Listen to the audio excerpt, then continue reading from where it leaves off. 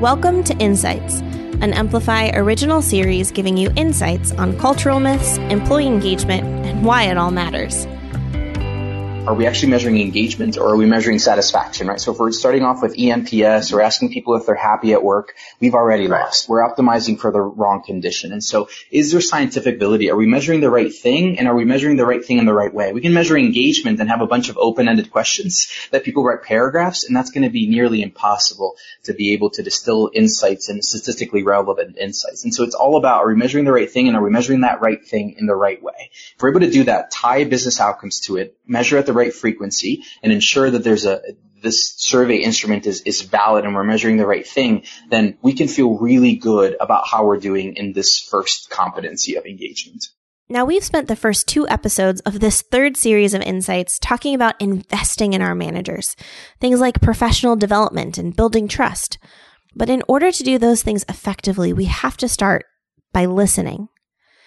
As you just heard Santi share, this involves being proactive. What do we need to know in order to equip our managers with what they need? And tactically, how do we gather that information and then measure it to know if we're making any progress? Well, I want to introduce you to 2 of my friends from Burgeon Held, Haley Ost, the Vice President of Human Resources, and Carmen Price, a Regional Property Manager. They both think about managers a lot and are keenly aware of how vital they are to their organization. Managers are definitely there are soldiers for sure. They have their boots on the ground. They are there every single day. They know that what is going on a daily basis with their residents and their employees, the community. So they are just a wealth of information. Our managers are a wealth of information. That's a really good way of putting it, isn't it? As Haley points out, it can be easily taken for granted, though. I think some organizations may, I don't want to say take managers for granted, but maybe expect too much of them without actually giving them the appropriate knowledge, communication, information that they need to set up their team to succeed. So I think just making it a hand-in-hand partnership on every level helps that communication flow appropriately. And I think by not involving them in key process discussions or just key personnel discussions is an oversight, because they're probably the keeper of more knowledge than a lot of other departments or leaders. They have a lot of insight behind the data that I think leaders may not get from just looking at numbers. So what does this all have to do with listening to our managers? We believe that they are our feet on the ground, our wealth of information, and we ask a lot of them. Namely, we ask for specific metrics that inform whether or not we're hitting our goals. But when we flip things around, are we delivering on our end of the deal? As Santi pointed out in our opening, we're often apt to ask the wrong questions. Are you happy? Are you satisfied? Which we know don't really get to the heart of what matters. And they keep us from being able to define company KPIs related to the overall engagement of both our managers and our employees.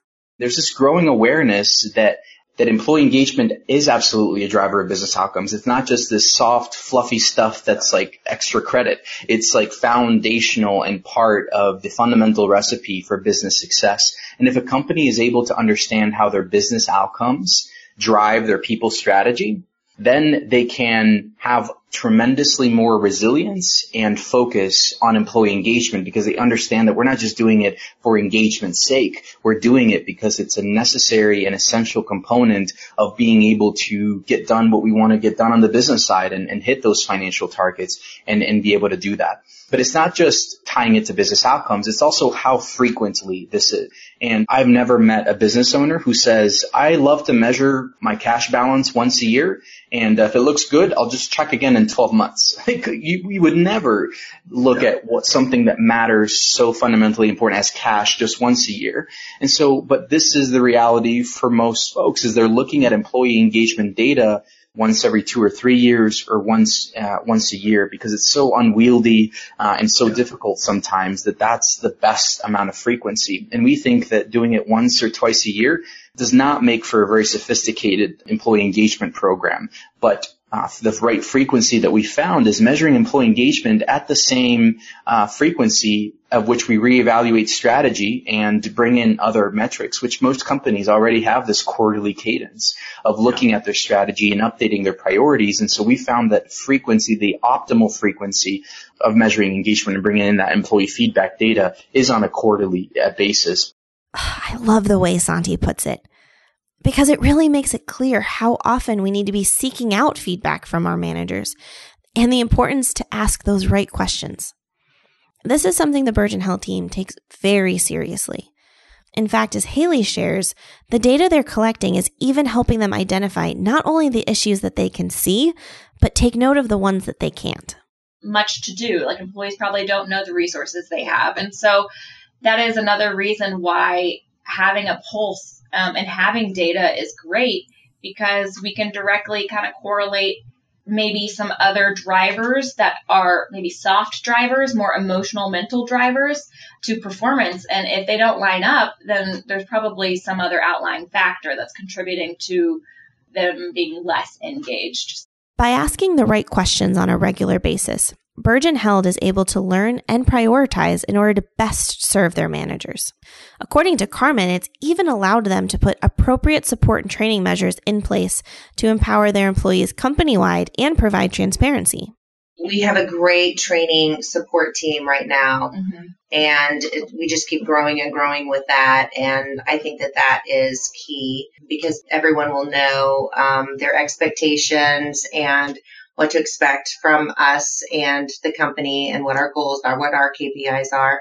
And also not just throw them, sink or swim. I've actually been in a couple of sink or swim situations where you were just thrown into your position and you were just expected to know exactly what, Burgeon Health was all about, or what the company expects. And that's like the worst position that you could put somebody into. That type of support and transparency is a great first step to building trust, right? And what they're finding is that this trust is fostering an environment where people feel comfortable speaking up about their capacity levels and what challenges they're willing to take on next. And that's the type of engagement that makes people want to stick around.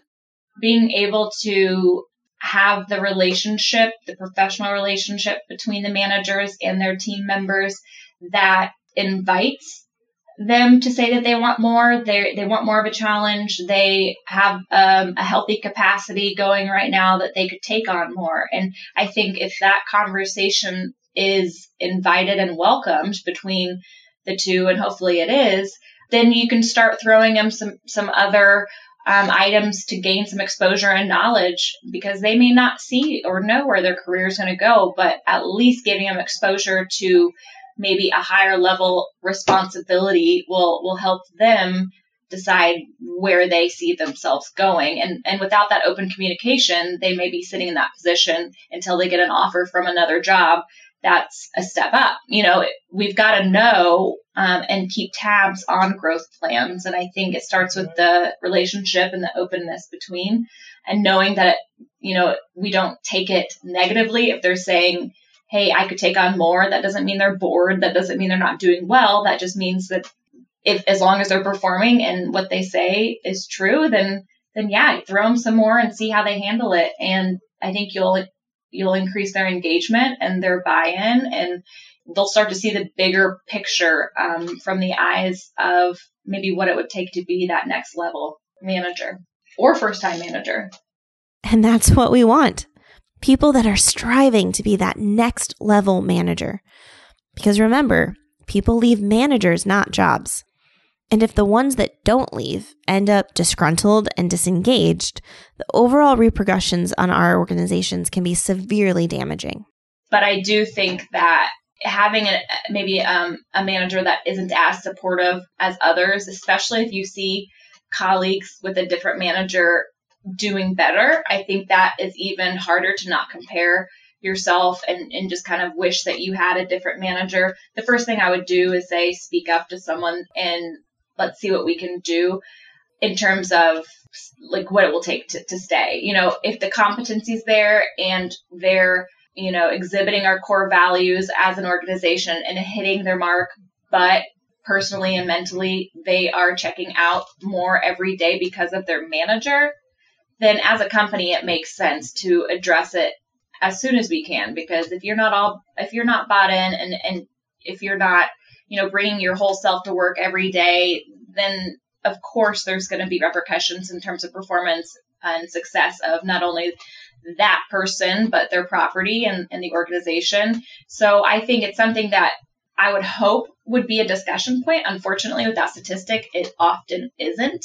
We start by opening the lines of communication, asking the right questions at the right time, examining the data, and acting on it. But there's one last piece of this that I want you to consider. Too often, Santiago sees these efforts to get feedback becoming an HR task. And when that happens, the ones that will ultimately be making decisions were never a part of the process. Keep in mind, people help support what they help create, even leadership, sometimes especially leadership. They have to invest in the process early and own it. But employee engagement, it's critical. When employee engagement becomes an HR thing, it dies. The reason why is when employee engagement is an HR initiative, HR will facilitate the data gathering, and they'll go to the business managers, the business executives, and the people who shape and actually make decisions of the work environment that's present for their team is many times not HR. It's the business executive or the business manager. If it's HR, then HR is many times blocked by the business executive who says, what does this have to do with my area and my section? That's an HR thing. I'm not accountable for employee engagement. And what we see in the companies that succeed the most here is that there's really clear ownership down the layers of the chain of command of who's accountable for employee engagement. And some of our customers, our best customers, actually make the Amplify score, the employee engagement score, one of the KPIs for each executive in their performance review. Hey, your job as a head of sales is not only to hit the sales number, it's also, that's a lagging indicator. A better leading indicator is how engaged is that sales team? Is that sales team checked out, or is that sales team putting their full heart and mind every single day, right? Picking up the phone, whatever they need to do to be successful. And that clear ownership by the business executives, not only by HR, is critical for the success of this. It's so easy to say, well, I'm not responsible for employee engagement, but we all have a role to play, and it starts at the highest level. And once you've made that commitment to get involved, you're going to want to know what the right next steps are specifically for your organization. What do you do when the data starts rolling in? How do you share results? How do we make meaningful change? Well, on our next episode, we'll be examining what it means to take a fair and empathetic approach to the challenges our managers are facing while acting with purpose. And don't forget, if you'd like to learn more about what truly makes a good manager great and how leaders can identify those ideal qualities that scale across their organization, you'll want to download our Amplify report on qualities of effective managers. Just go to amplify.com/report. EMPLIFY.com/report.